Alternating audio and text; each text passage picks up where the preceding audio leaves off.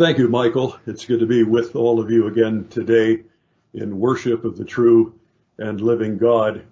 And I want to take a moment to say that I'm grateful for the time that I have had over the past 13 years to come and to open God's Word with you and to worship Him with you during the tenure of Pastor Randy Martin. It occurred to me as I was driving up yesterday that today, as far as we know in God's providence, will be the last time that I will be with you with Randy as your pastor. And there's a certain sadness for me personally because of that. And yet I'm excited about what the Lord is going to do in and through him and Julie in the coming days. But I would be remiss if I did not take the opportunity to mark this, in a sense, milestone and express my gratefulness to them for their hospitality and graciousness over the years and how much I'm going to miss them. But I look forward, as God wills, to being back with the saints, all of you at Providence Reformed Church, as the occasions would arise.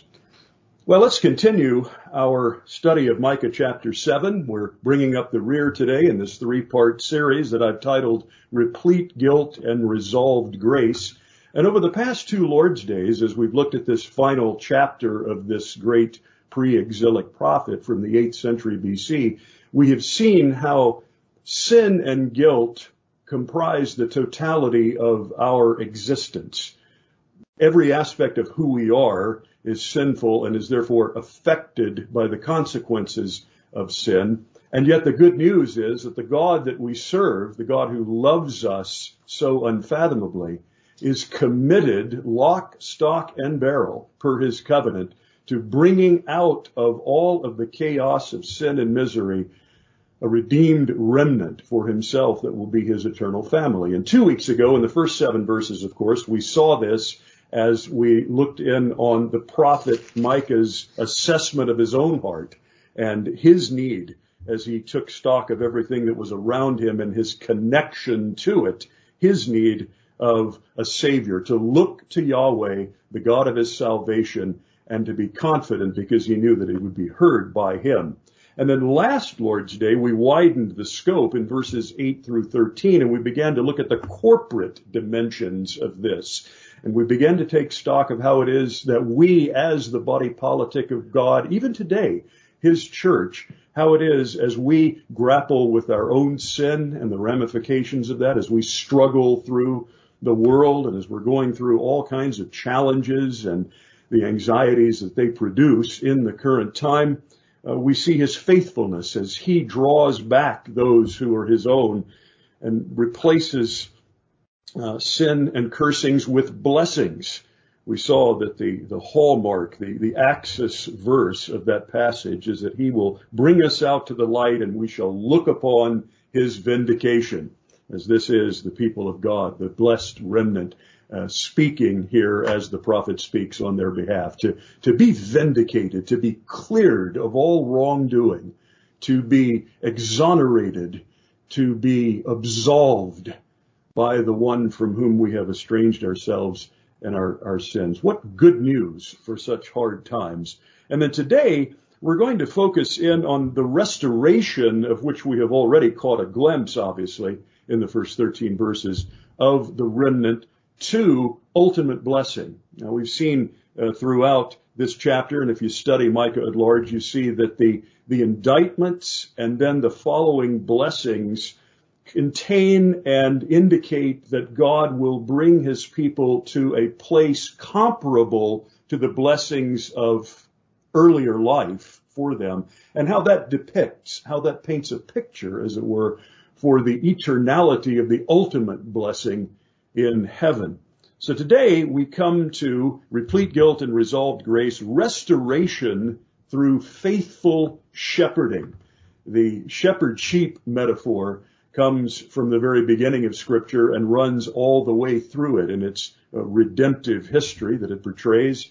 And we run into that again today. And we see not only how, as the shepherd, the Lord tends us and feeds us and takes care of us and blesses us in ways that we often associate with compassion and tenderness. But we're going to see that there is also a characteristic and a dimension, indeed a title to this shepherd that renders him the shepherd king. Not only does shepherding entail the feeding and the tending, but it entails ruling, governing over his remnant, his people, as only he can in terms of pure justice and pure goodness. And this this serves to bolster the confidence that we're seeking in our times as we open this great passage, and to see how it is that ultimately he is our great governor. He is the one to whom we are accountable, and he is the one who does right by us. So now let's turn our attention to the final 7 verses of Micah chapter 7, beginning here at verse 14 and reading through verse 20. Shepherd your people with your staff, the flock of your inheritance, who dwell alone in a forest in the midst of a garden land. Let them graze in Bashan and Gilead as in the days of old. As in the days when you came out of the land of Egypt, I will show them marvelous things. The nations shall see and be ashamed of all their might. They shall lay their hands on their mouths. Their ears shall be deaf. They shall lick the dust like a serpent, like the crawling things of the earth. They shall come trembling out of their strongholds. They shall turn in dread to the Lord our God, and they shall be in fear of you. Who is a God like you, pardoning iniquity and passing over transgression for the remnant of his inheritance? He does not retain his anger forever, because he delights in steadfast love. He will again have compassion on us. He will tread our iniquities underfoot. You will cast all our sins into the depths of the sea. You will show faithfulness to Jacob and steadfast love to Abraham, as you have sworn to our fathers from the days of old. Well, the grass withers and the flower fades, but the word of our God indeed stands forever. Let's again look to him in prayer. Lord, take now the words of my mouth and make the meditations of all of our hearts acceptable in thy sight, O Lord, our rock and our Redeemer. We ask it in Jesus' name and for his sake. Amen.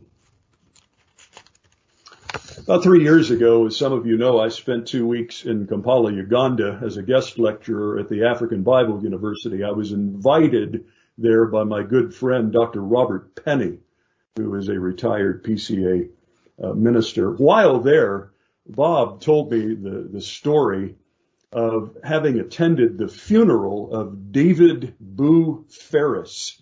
Now, you baseball fans will know that Mr. Ferris was a pitcher for the Boston Red Sox between 1945 and 1950. He later became a college baseball coach, coached for many years at Delta State University in Cleveland, Mississippi. Mr. Ferris was also a believer. He was a member of the local PCA church, at which for a time he had actually served as a ruling elder. David Boo Ferris. His friends called him Boo. That was a nickname that was hung on him as a kid by his brother, who apparently, I'm told, could not pronounce brother. He just sort of let out a boo sound, and that became the name that stuck for Mr. Ferris for most of his life. Mr. Ferris passed away in November of 2016, 2 weeks shy of his 95th birthday, and my friend Dr. Penny was at the funeral. He told of an account that Pastor Tim Starnes, who was officiating, indicated or relayed and during the service about Boo Ferris. He had visited Mr. Ferris a couple of weeks before his passing, and he found him to be wrestling with death and dying. And he wasn't sure whether it was an attack of the enemy or age or a legitimate struggle with assurance or what have you. But Mr. Ferris looked at Pastor Starnes and he said, Tim, what do I say when I stand before the Lord? And this caught Pastor Starnes off guard a little bit, but after he thought for a moment, he remembered an account that he thought would be an appropriate parallel for the situation at hand. And he said, well, Boo, you remember that time several years ago when I told you I was going to be taking a trip to Los Angeles and I wanted to attend a Dodger game, and you gave me your old and good friend Tommy Lasorda's phone number, and you told me to call that number at Dodger Stadium and to tell Mr. Lasorda that I was a friend of yours. You remember that? Yeah, I remember that.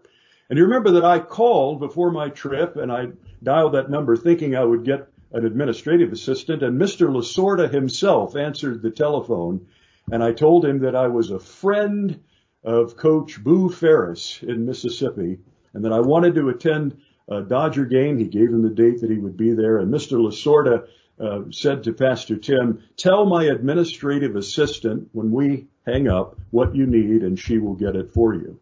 And in a few days, Pastor Starnes received tickets in the mail from Mr. Lasorda, and he later attended the game on his trip to Los Angeles and was seated with Mrs. Lasorda and the Lasorda family right down behind home plate. And he was recalling all this. He said, Boo, do you remember that? He said, yeah, Tim, I remember that. And he said, well, Boo, when you stand before the Lord, just tell him that you are a friend of Jesus, and you will get in, and you will sit with the very family of the one who gains you admittance because you know his son. I was thinking about that the other day in contemplation of these verses, and I was struck as I thought about how the restoration that Israel will enjoy, indeed the true remnant of God, is based upon a relationship that they have with the true and living God through the greater Micah. They know him. They are his friends.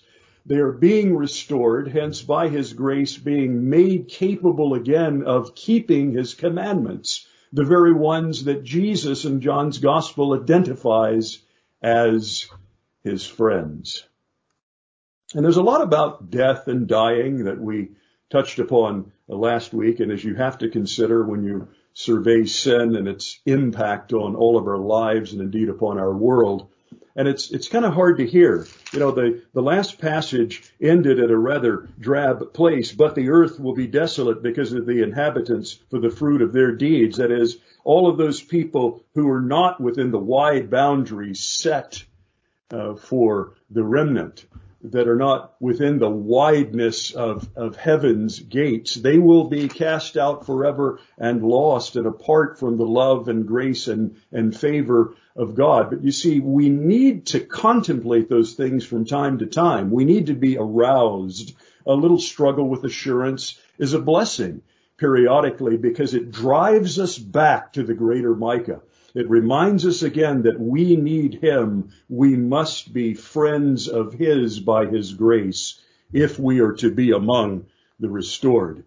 And he does this as our shepherd king, as our tender, but also as our governor and our ruler. And these twin pillars of who the greater Micah is, as is foreshadowed here in these identifications of the Lord himself, Yahweh, as our great shepherd king. This enables us to not only have assurance, but to recapture the joy and the greatness of contemplating just how amazing it is that his ultimate pleasure is in showing mercy to those who don't deserve it.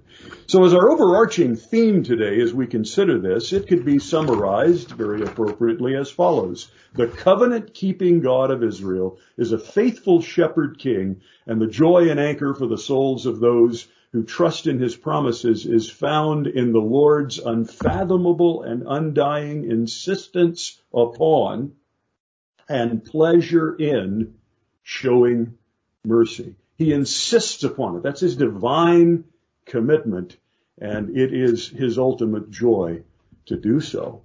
And so we're going to extract 3 points from these 7 verses. First, beginning in verses 14 and 15, we have the return to blessing because of God's power. The return to blessing because of God's power. And that power is important because we talk a lot about the omnipotence of God, but we seldom stop to really contemplate and to meditate upon the sheer force of God's abilities and what his powers brought together wield for us savingly, to say nothing of all of the smaller blessings that we enjoy in our lives.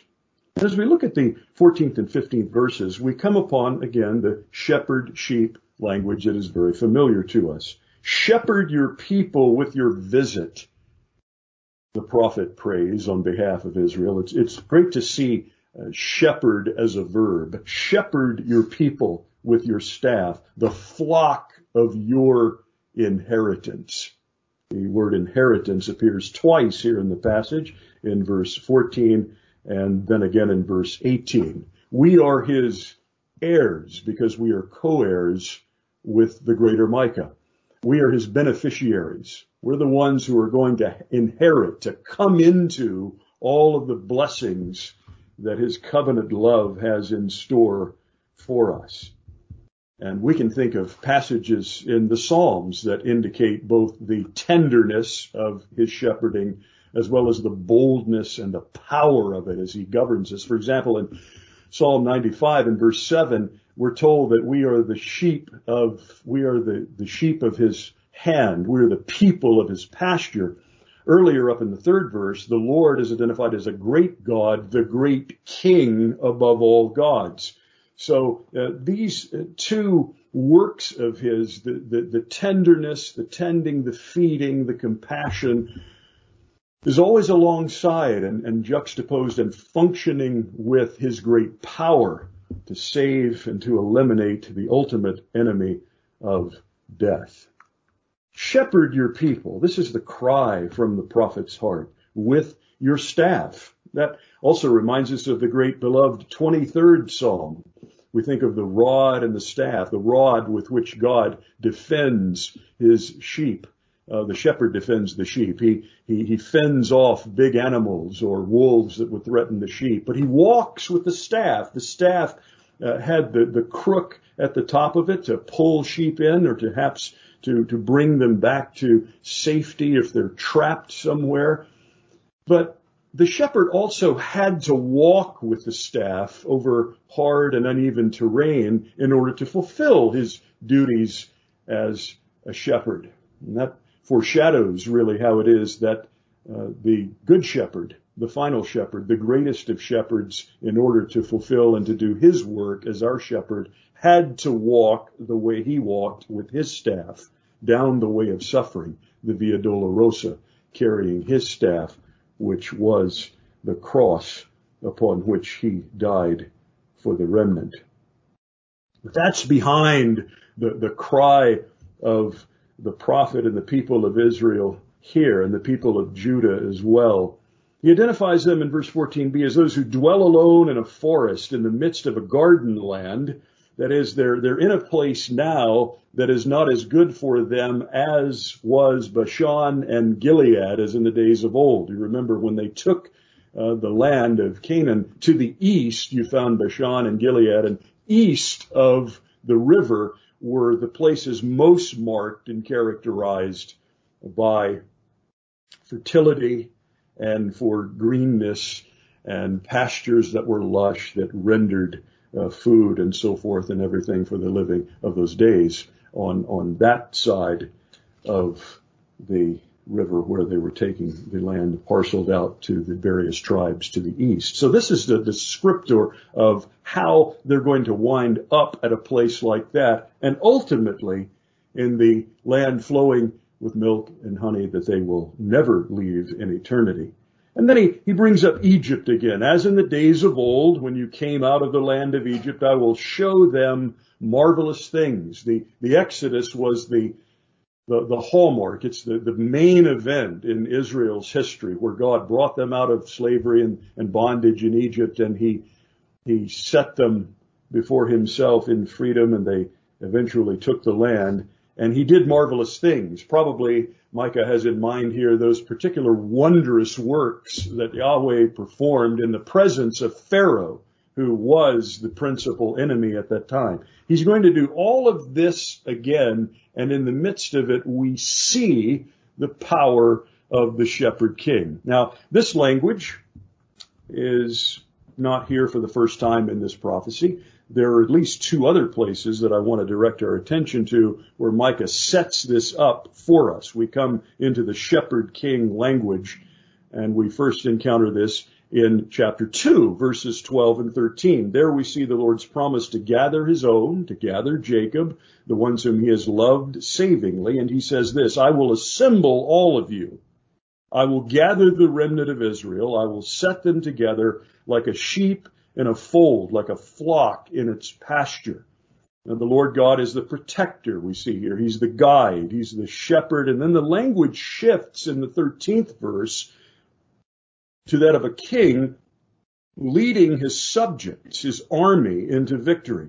He who opens the breach goes up before them. They break through and pass the gate, going out by it. Their king passes on before them as their Lord and their strong and powerful head. Randy mentioned earlier that glorious hymn that we don't sing often enough, For All the Saints, William H. Howe's great hymn. In the next to the last stanza, the words we find there are so beautiful, and they showcase the very thing I'm talking about here. Howe says, but lo, there breaks a yet more glorious day. The saints triumphant rise in bright array, and the King of glory passes on his way. Hallelujah. Hallelujah. He's the victor. He's our king.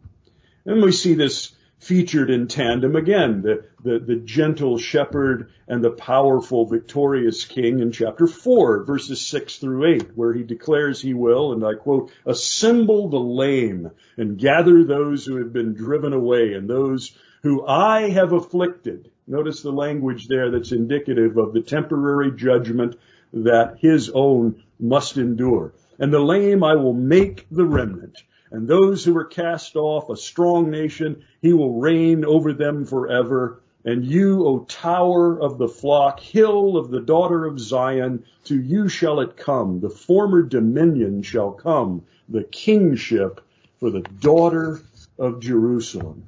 Oh, my remnant I love, the Lord is declaring here. He's going to take the lame. He's going to establish them as his own. He will perfect them. He will give them everything that they need because he is their shepherd and he is their powerful king.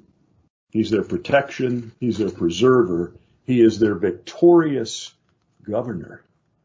Here we see it again in the cycles of redemption, of redemptive history. Just one more beautiful reminder of this work that he will accomplish. But perhaps the most direct reference, and containing messianic language that would point us to Christ, is found, as I indicated 2 weeks ago, in the 5th chapter, beginning in verse 2 and reading on into the beginning of verse 5.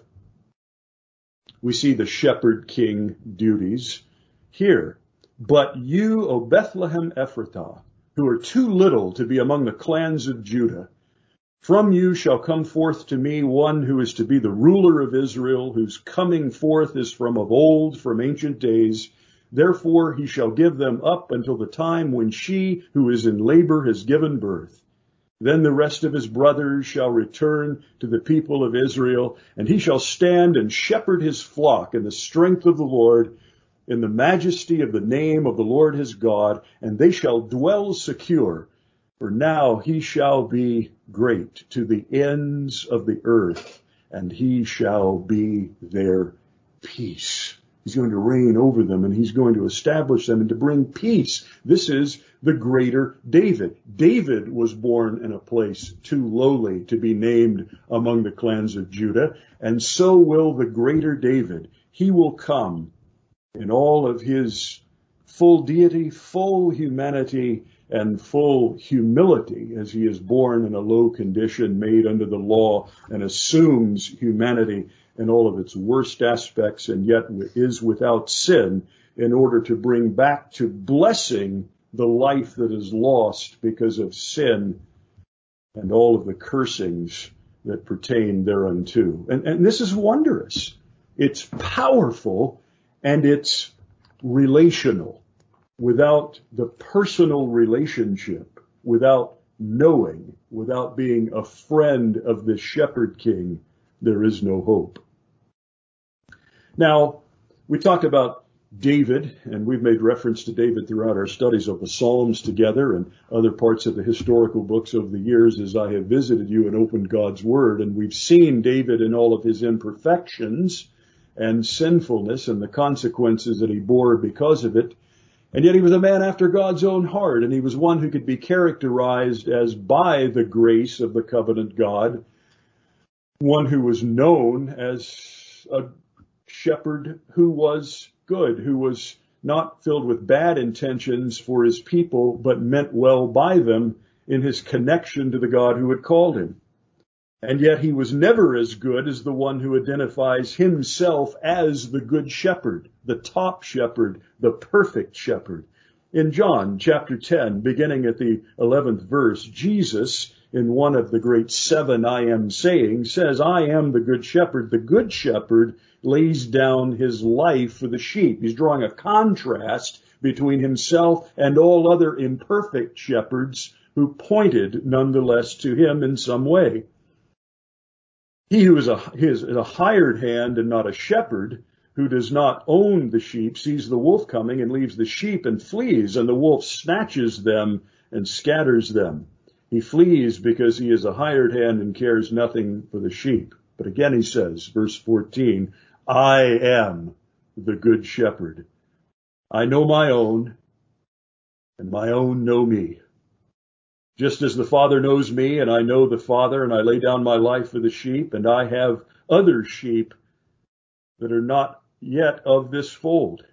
I must bring them also, and they will listen to my voice. So there will be one flock and one shepherd. For this reason the Father loves me, because I lay down my life that I may take it up again. Note those great words. There are other sheep that are not of this fold. I must bring them also, and they will listen to my voice. So there will be one flock and one shepherd. There's one remnant with one shepherd king. That is the one to whom Micah points. And we see here not only the necessity of knowing him, but the power of coming to know him is his. It rests with him, the one who had the power to lay down his life and the power to take it up again, and did rise victoriously on the third day from the grave, victorious over sin. I must bring, he says in John 10:16, them also. They will listen to my voice. They will hear me. So there will be one flock and one shepherd. By the power of his Spirit, he is going to regenerate and draw them in.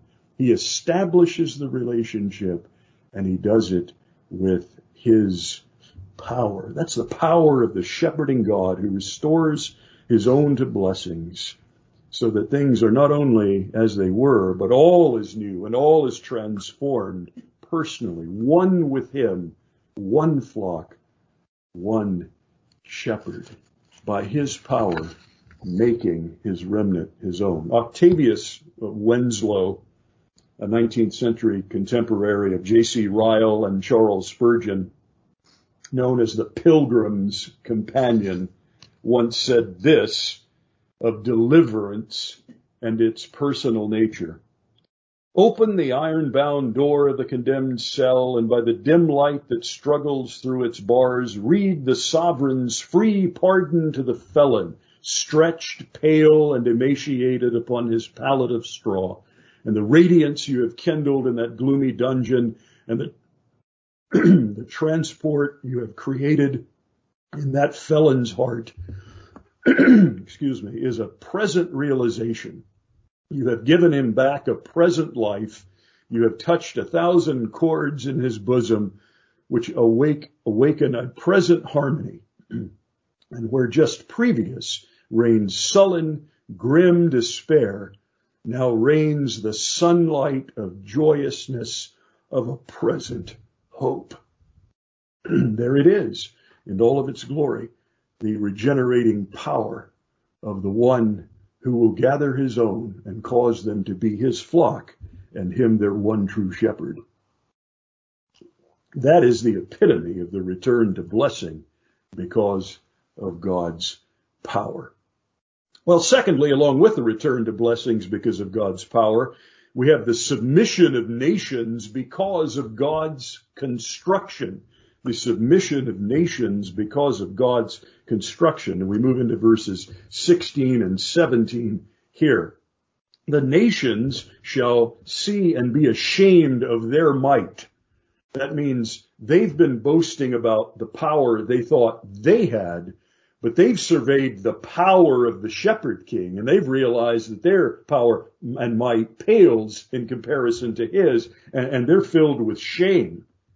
They shall lay their hands on their mouths. They're going to be aghast that they could have ever believed such a thing. They will be struck with wonderment because of his power that is displayed. And what we catch a glimpse of here is really what we saw beginning in verse 12 last week. Micah is addressing the Lord. He says, in that day they will come to you from Assyria and the cities of Egypt, from far and wide, from Egypt to the river, that is the Euphrates, and from sea to sea, and from mountains to mountains, that along the way the elect are going to be gathered from all parts of the world and from all walks of life. Jesus alludes in that passage we just read in verse 10 of John a moment ago, in chapter 10 of John's gospel, how it is that there are those who have not come into the fold, but he will go after them. They're not in the fold, and he will go and get them. This is God's construction of his eternal family, very simply known as the building of his church. In Matthew 18:16, we read those well-known words of Jesus that he will build his church, and against which the gates of hell shall not prevail. Now that's happening here. And the prophet is still hopeful, and he's still desirous of the undesirable, and those outside of covenant relationship with God would be brought into his eternal family. We have an inkling of that last week in the passage. I noted particularly the jussive verbs that are found therein, especially in verse 10. Those continue throughout verses 16 and 17. It's as if, and again, it's not wrong to translate these as declarations of something at least tentatively accomplished, but we're missing something if we don't extract the intercessory or petitional dimensions of it. That if we translate this in the most accurate way, they would be subjunctives in the English that would indicate a request from the heart. May the nations see and be ashamed. Let them lay their hands on their mouths. Let their ears be deaf. And that's probably metaphorical for the shock that they would undergo when they hear the thunderous clapping of the marvelous works of God. Let them lick the dust like a serpent. May they crawl like crawling things upon the earth. May they come trembling out of their strongholds, and let them turn in dread. Let them fear you. There's a desire here that the prophet has as he continues what can correctly be characterized as this long prayer. He's registering his desire. He's making his request known unto God that these along the way, over time, would be brought in, knowing that the good shepherd wouldn't gather all of his own, making them his one flock, over which he is the one shepherd. And you notice this animalistic language, these descriptors here, talk about the serpent and the crawling things upon the earth, that one can't help but remember Nebuchadnezzar in his estate in Daniel chapter 4, where he was beastly. It was as if he had turned to something else, into something else, before he is brought in his dread before the Most High God and declares, as it were, his commitment to him. He had the fear of the Lord in him. And that is something that we're to expect God to do, to add to our numbers, as Pastor Randy mentioned earlier. We ought to pray that he would have mercy upon us in his disciplining of us in any given set of circumstances in the days in which we live, but that we may see him mercifully draw in those who are afar off, who have yet to come, that they might be sheep brought in to our fold and join us forever. The nations will see and will be ashamed, and out of that shame will come their turning in dread to the Lord our God. And I've listed here 2 Corinthians 7, verse 1. I was looking at this last night, and it's interesting how what precedes that, Paul has listed God's sayings, as it were, from the past that extract and make clear again the point of their sin, namely their idolatry, and how it is that he will bring them, and he even admittedly has his doubts. One can glean as one studies 2 Corinthians 6 and 7, and even in other parts of that great epistle, how it is that he doubts the authenticity of some of those to whom he is writing actually having been changed. But he says this, beginning in the 16th verse, quoting God in the face of Israel's idolatry: I will make my dwelling place among them and walk among them. I will be their God, and they shall be my people. Therefore go out from their midst and be separate from them, says the Lord, and touch no unclean thing. Then I will welcome you, and I will be a father to you, and you shall be sons and daughters to me, says the Lord Almighty. And then it begins the next chapter, what we know to be chapter 7, saying, since we have these promises, beloved, let us cleanse ourselves from every defilement of body and spirit, bringing holiness to completion in the fear of God. And I think when we look in Micah 7:17b, when we contemplate the dread in which they shall turn to the Lord their God and being in fear, that's the fear of 2 Corinthians 7:1. It's a fear of holiness. It's a fear of seeing who God is and crying out to him in all of your desperation and being transformed, being perfected in holiness.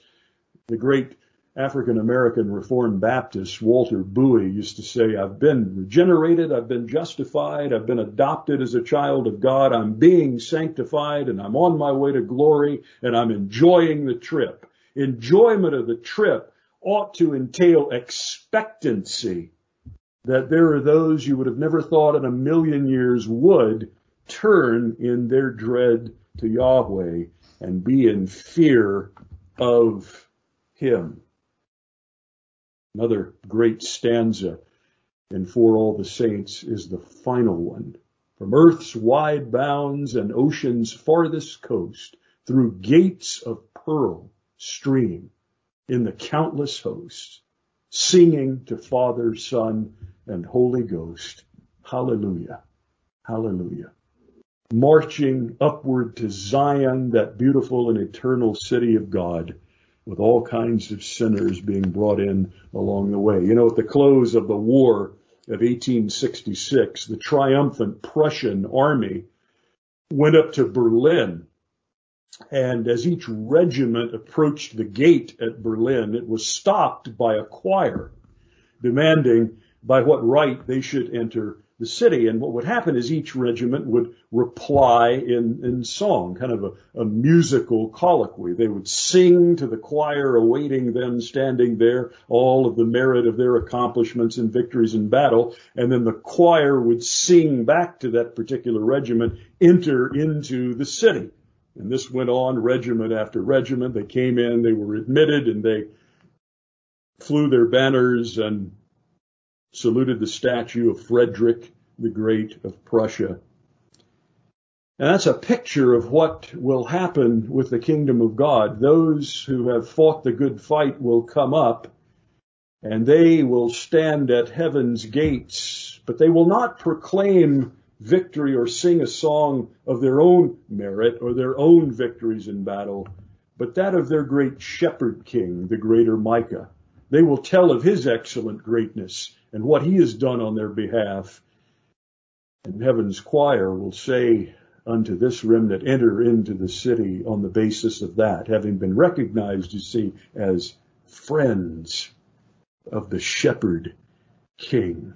This is glorious, beloved. I mean, we need good news. We need words to make us feel better. And this is it. God is adding to the number of his remnant, that he is faithful to his own, to care for us, and to assure all the victories that must be sealed on our behalf. Well, then finally, in the last 3 verses, we come upon the guarantee of reconciliation because of God's character. The guarantee of reconciliation because of God's character. When all is said and done, our hope is based on who God is. And we know that. His nature, his desires to do for us what is best. And this question that is posed in verse 18 is probably my favorite portion of the entire prophecy of Micah. And it may well be the best known verse 18 of chapter 7, with the exception perhaps of Micah 6:8 that we quoted a couple of weeks ago. But look at this question. Who is a God like you? It's as if Micah has thrown up his hands and has burst into a kind of doxological tribute to Yahweh. He has moved from prayerful petitions more here to prophetic declarations, though I would argue it's still a prayer. There's still requests that go up out of his heart to the Lord, but he's focused back on the Lord, and he is speaking of him in the third person. This will change, you notice, in verse 19b, and he'll go back to the second person, making it much more personal. But he poses this great question, who is a God like you? You know, that's what Micah's name actually means. Who is like God?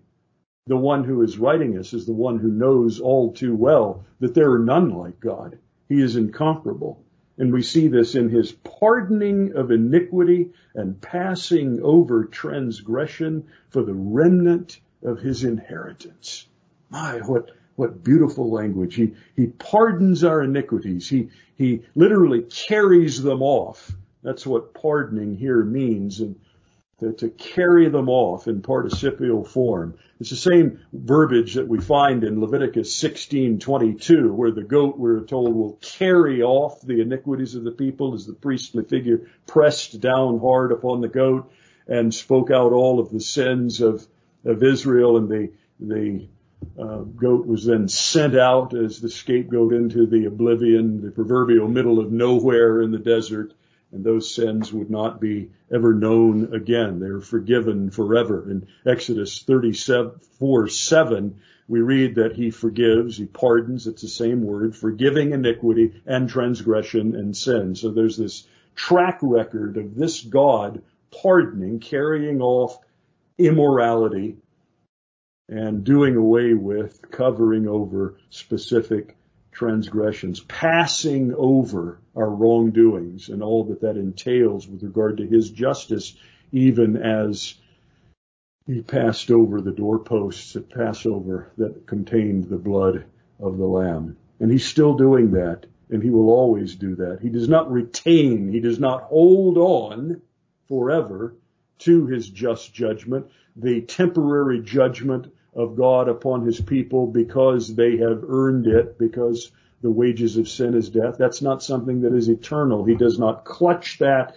He does not hold on to that, but he releases that, and he delights in showing steadfast love. It's his delight. It's hard to get one's mind around God's delight. You know, we talk about our pleasures, the things that we love in life. We'll do something for someone, and we'll say, oh, it was my pleasure. I was delighted to do it.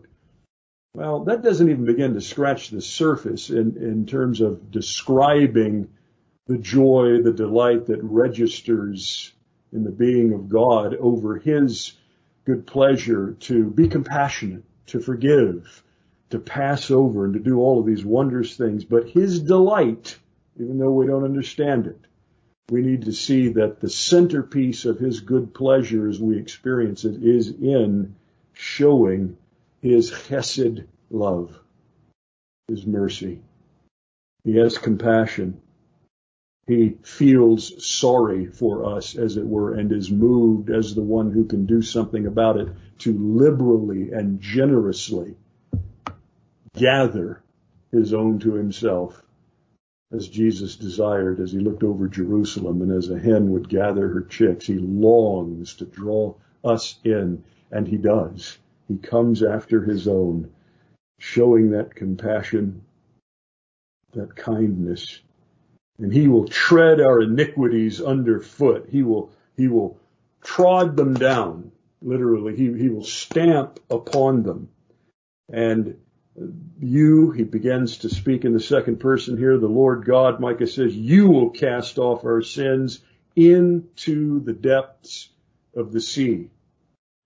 And this is the same language that we find in Exodus in the 14th chapter, the 13th verse. Fear not, stand firm, and see the salvation of the Lord, which he will work for you today. For the Egyptians whom you see today, you shall never see again. When the Red Sea was parted, the enemies of God's people were swallowed up in the sea, never to be seen again.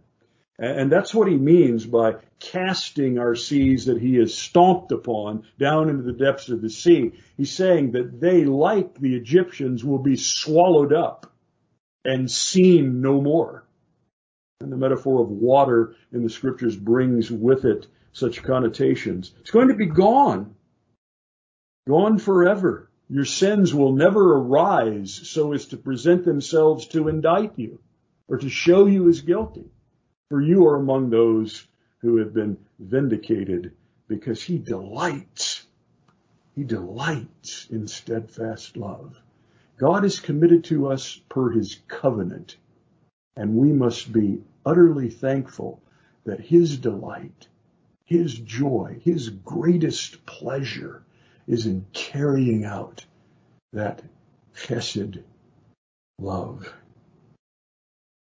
I read somewhere where comedian Drew Carey, after his famous sitcom and even before he was the host of The Price is Right, made it a habit of everywhere he went, be it in a restaurant or in a hotel, he tipped everyone at least $100. He said, I can do it. I take joy in it. He gets such pleasure. He said, you give somebody a $100 bill, you just make their day. And I revel in being able to do that because I can. And I love the reward of knowing that I've helped someone. Well, God's great delight is in bringing to pass everything that he's committed himself to doing because of the greatest love that there has ever been. So there's no finding out the depths, plumbing the depths of the character of this God, but we know that it is because of this character that the reconciliation that we will enjoy as his remnant is indeed guaranteed. It's sealed. And you'll notice, he says in verse 20, the prophet does, you will show faithfulness to Jacob and steadfast love to Abraham as you have sworn to our fathers from the days of old. He's being faithful. He's being faithful. He's keeping his commitments to Jacob, to Israel, those who are his elect. And he is showing his chesed love to the one he promised it to way back in Genesis. Genesis 12, Genesis 15, Genesis 17. He said that he would make him the father of many nations. He said that Abraham would have descendants like the stars of the sky. And here he is with all of his faithfulness as their shepherd king, keeping his promises and separating you from your sins and all of their effects and all of the great judgments that will come upon those from the character of God, because he is just, who do not know him. So let us encourage ourselves this day as we close our study of this final chapter of this great prophet by asking that same question. Who is a God like our God? That he holds all of his creation and all of its fallenness in his hands, as it were, to speak anthropomorphically. He's in control of all things. He is working all things together for the good of his remnant. And he's past finding out. He can't be understood. You want to comprehend, but you can't. Who's a God like that? Who does these kinds of things? And leave it there, knowing that anything less than that would be a reduction that would offer to us no hope. Daniel Webster, while in the company of some literary specialist, was asked later in his life if he could comprehend the character of God and his Lord. He replied, "No, I cannot. And I should be ashamed to acknowledge him as my Savior if I could comprehend him. If I could comprehend him, he could be no greater than myself. Such is my sense of sin and consciousness of my inability to save myself that I feel I need a superhuman Savior, one so great and so glorious that I cannot comprehend who he is." That's the one with whom the prophet Micah leaves us, my dear friends. And were he here today, he would want us to be encouraged by the reality and the workings and the great compassion and power of this great shepherd king who is past finding out. There's no one like him. And he would remind us, don't go to heaven's gate ill-equipped, but go by grace through faith, ready to say, as you stand before the Lord, I'm a friend of the greater Micah, even Jesus. Let's pray. Oh Lord, take the truths that we have considered here today and write them irremovably upon our hearts. Encourage us. Encourage your people, all who are within the sound of my voice. May they be built up in their faith. May they know that you are faithful to the end and that you will restore your people through your perfect shepherding that features compassion, pity, tenderness, feeding, and safety, and victorious power that defeats all of his and our enemies and ushers us into that eternal kingdom that was sworn to our fathers as you committed yourself faithfully to them.